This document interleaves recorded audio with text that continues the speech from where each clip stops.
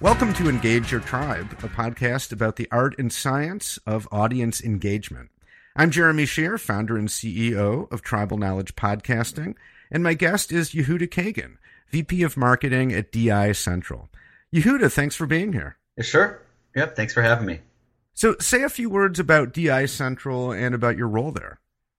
Sure. DI Central is a B2B integration company, and we've recently started to include API integration as part of our service offerings. And so really it enables our clients to integrate with their trading partners and collaborate with their trading partners and integrate all that data across their back-end systems. And my role here is I lead the marketing team, and I've been blessed with a wonderful team that's working with me. And for the most part, our team is tasked with three main tenets. It's the elevation of the brand, making it easier for customers to want to partner with us, lead generation, right, engaging with the right customers, and sales enablement. Grease the skids, if you will, for the sales team. Now, on your LinkedIn profile, under your current job description, there's some language there that caught my eye, and I want to talk about it. Now, you write, and I'm quoting here, the information we provide, and meaning your marketing team, must be intelligent and meaningful for those we pursue and serve. And that's an easy statement to agree with. I think any marketer would agree that marketing content does, in fact, need to be intelligent and meaningful for your audience. But there's a lot going on in that sentence in my mind. So I'd like to unpack it a little bit. We'll start with intelligent. Talk about what intelligent means to you in terms of content. Intelligence is like having, it's like having an intelligent conversation with your audience. Just think about it like if you're talking to like a friend of yours, doesn't really know what you do, but they know they're looking into something that you provide.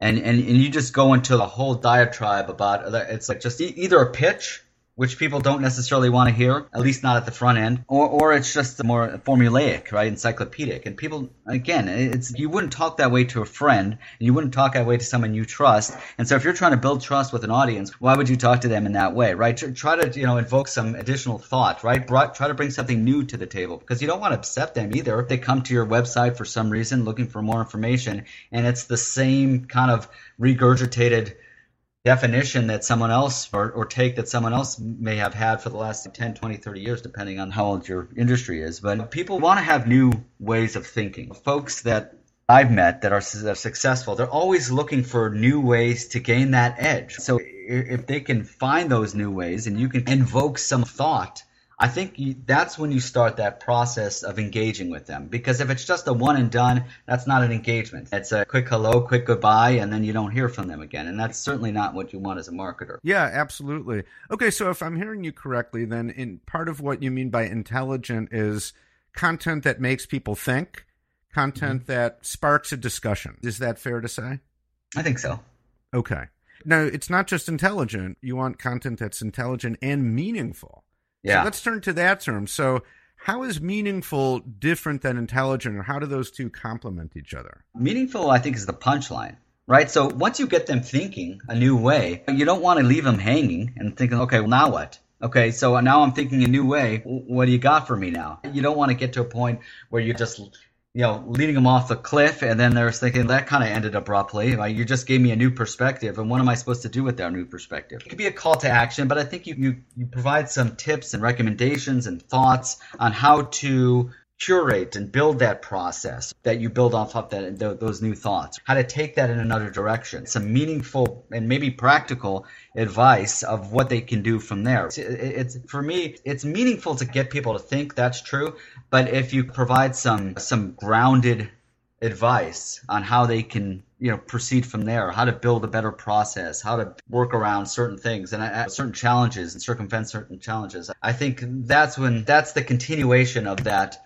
seminal thought that kind of gets people thinking. So you can't just leave them there. You go from that seminal thought, that idea, saying, that's a good point, I never thought of it that way. And then you lead them into a little bit more broader understanding of that concept. And then you bring it down into the emotional side of it. And as you know, people buy it primarily off of that emotion. And again, you don't ever want to provide content with the idea of persuading someone. You just want to get them to think to some degree. Right. But really, you do want to persuade people, right? You're not just putting the content out there just for the sake of doing it. The end game is to draw people toward the solution that you offer, but you're just not shoving it in their face. I mean, I think there's some level of persuasion, but you want them to come to that realization themselves. You don't want to throw it in their face to the degree of like, if you don't do this, your business is going to fall apart, revenue is going to drop, interactivity is going to decrease, or anything like that. You don't want to be more threatening. You want them to, maybe in a sense you're persuading them, but it's, again, you and I talked about this online. It's just an exchange of ideas. And if you go too far, and a lot of people do, then I think you lose them, right? So you build up all this momentum, and then you take it too far, and then they don't come back again. So I think what you have to do is just provide that level of comfort to your audience, right? Whether it's an end user or decision maker or an influencer, and you want to get them to the point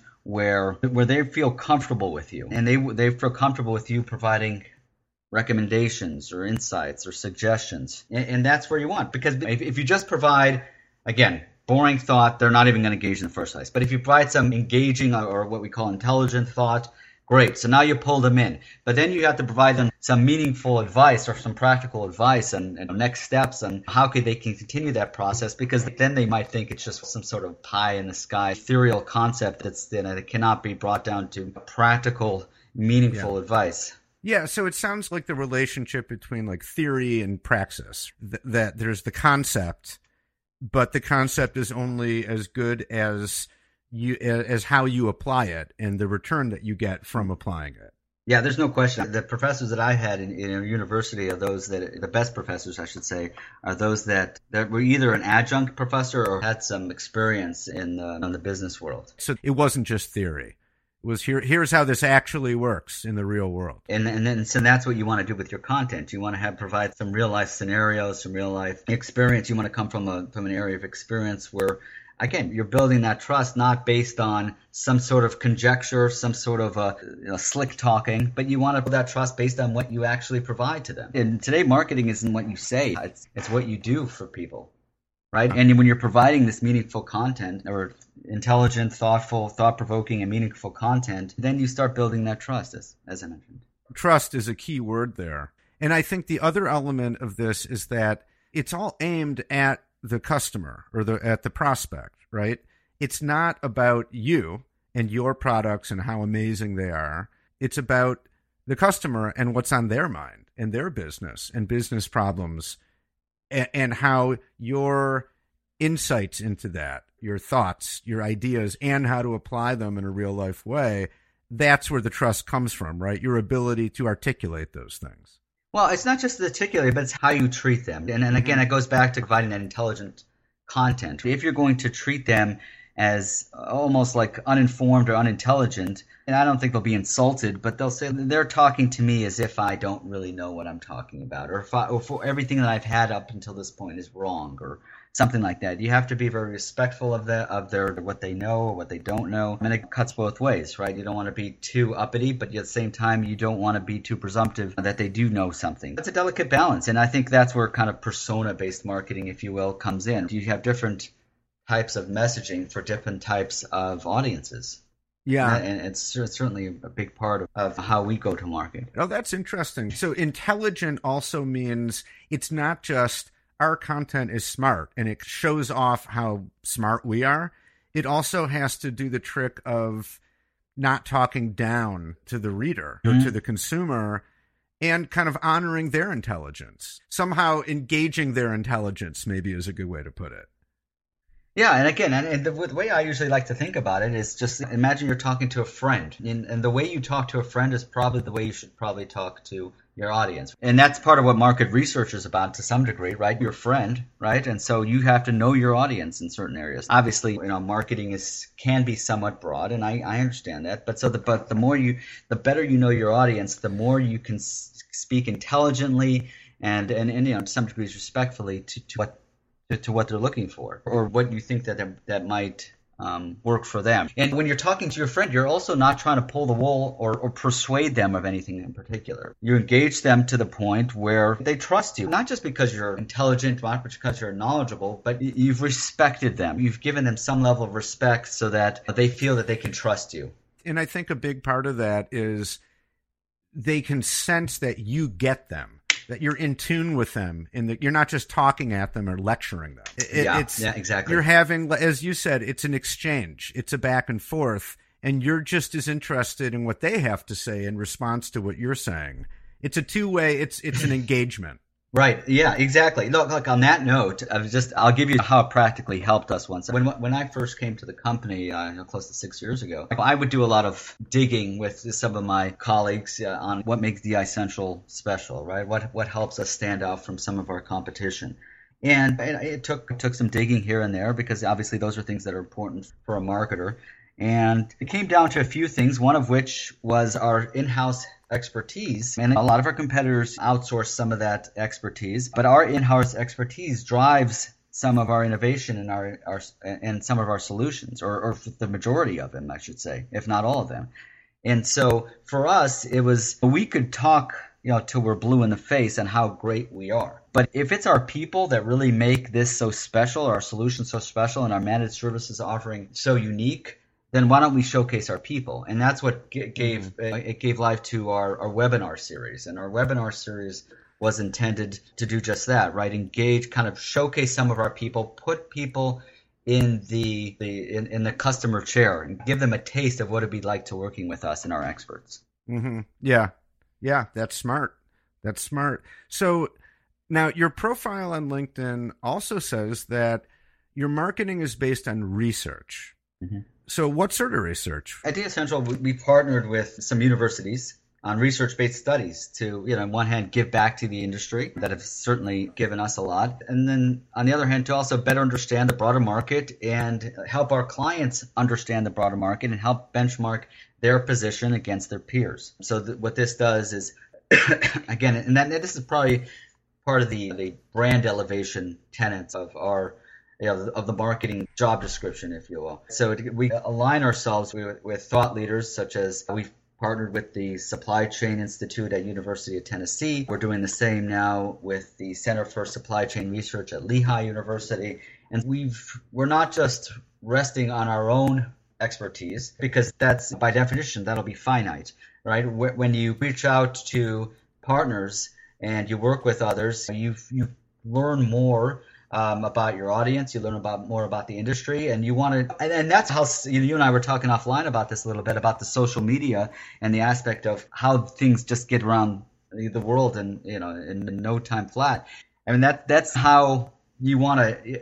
People like to share things that are interesting, and so we do the same thing, if you will, with some of our research partners, right? So we'll partner with some of these universities, and we'll take that information, obviously, as we learn it, and we share it with our audience. Just like I said, we want to share it with a good friend that wants to know a little bit more about what you do and a little bit more about how they can engage with you. That's what I mean, and that helps us not only build trust, but it helps us learn more about our audience and how to engage with them, and it helps us a little bit about our audience, and not just engage with them, but how to build solutions that resolve their business challenges.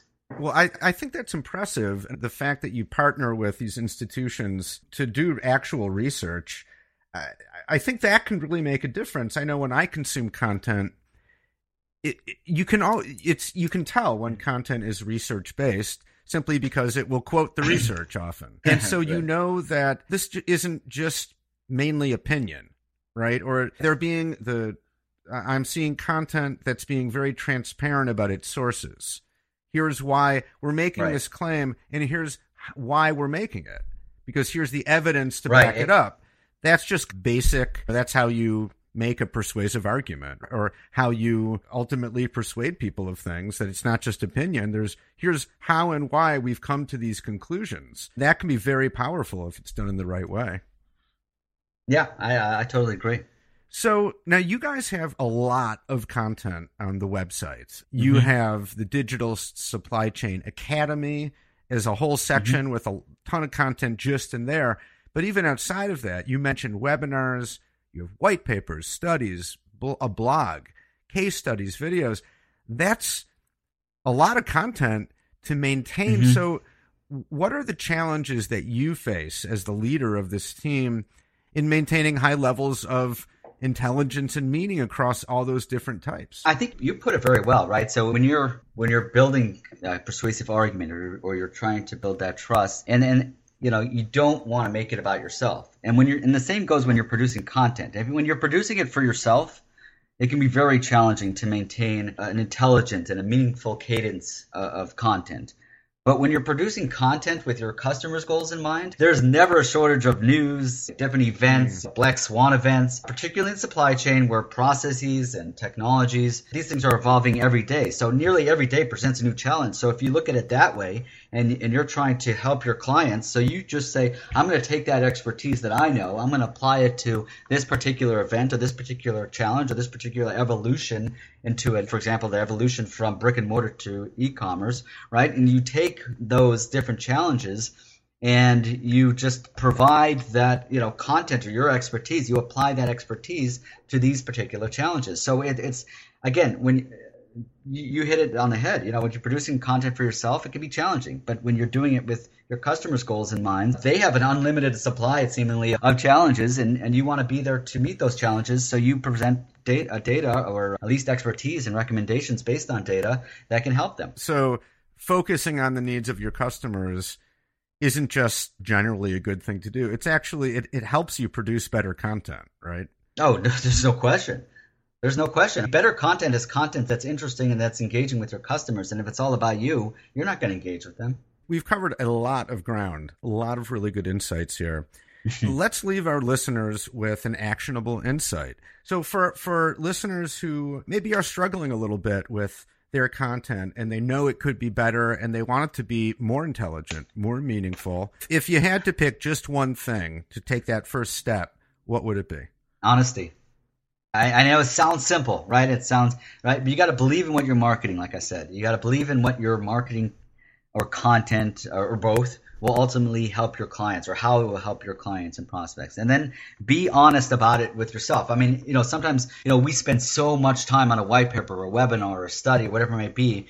But you got to be honest about it, right? Be honest with yourself. You use statistics or, like I said, analytics, web analytics, email analytics, chat analytics, revenue analytics, or whatever way you choose to measure yourself. But you have to use those measurements and keep to those measurements and always tweak, always. Right? Don't tweak to the point where you paralyze yourselves, but continue to improve on what you're doing. But you always start with something, with being honest with yourself and being honest with your customer or your customer base or your prospect base, because it sounds simple, but a lot of folks that I've worked with, not at DS Central, of course, but a lot of folks that I've worked with, they understand it, but they lose sight of it. Excellent advice. And there's lots more to say. We could keep going, but we got to wrap it up. So Yehuda, thanks a ton for your time and for a really great conversation. Sure. Yeah. I had a fun time. I hope your listeners find it useful. That's it for this episode of Engage Your Tribe. You can subscribe anywhere you get podcasts on any podcast app. And while you're at it, you might as well give the show 5 stars and leave an over-the-top comment about how much you love the podcast. You know you want to. If you're a marketer or an internal communicator and you're interested in podcasting, we've got tons of free resources on the website at tribknowledge.com. That's TRIB knowledge.com. Thanks for listening and staying engaged.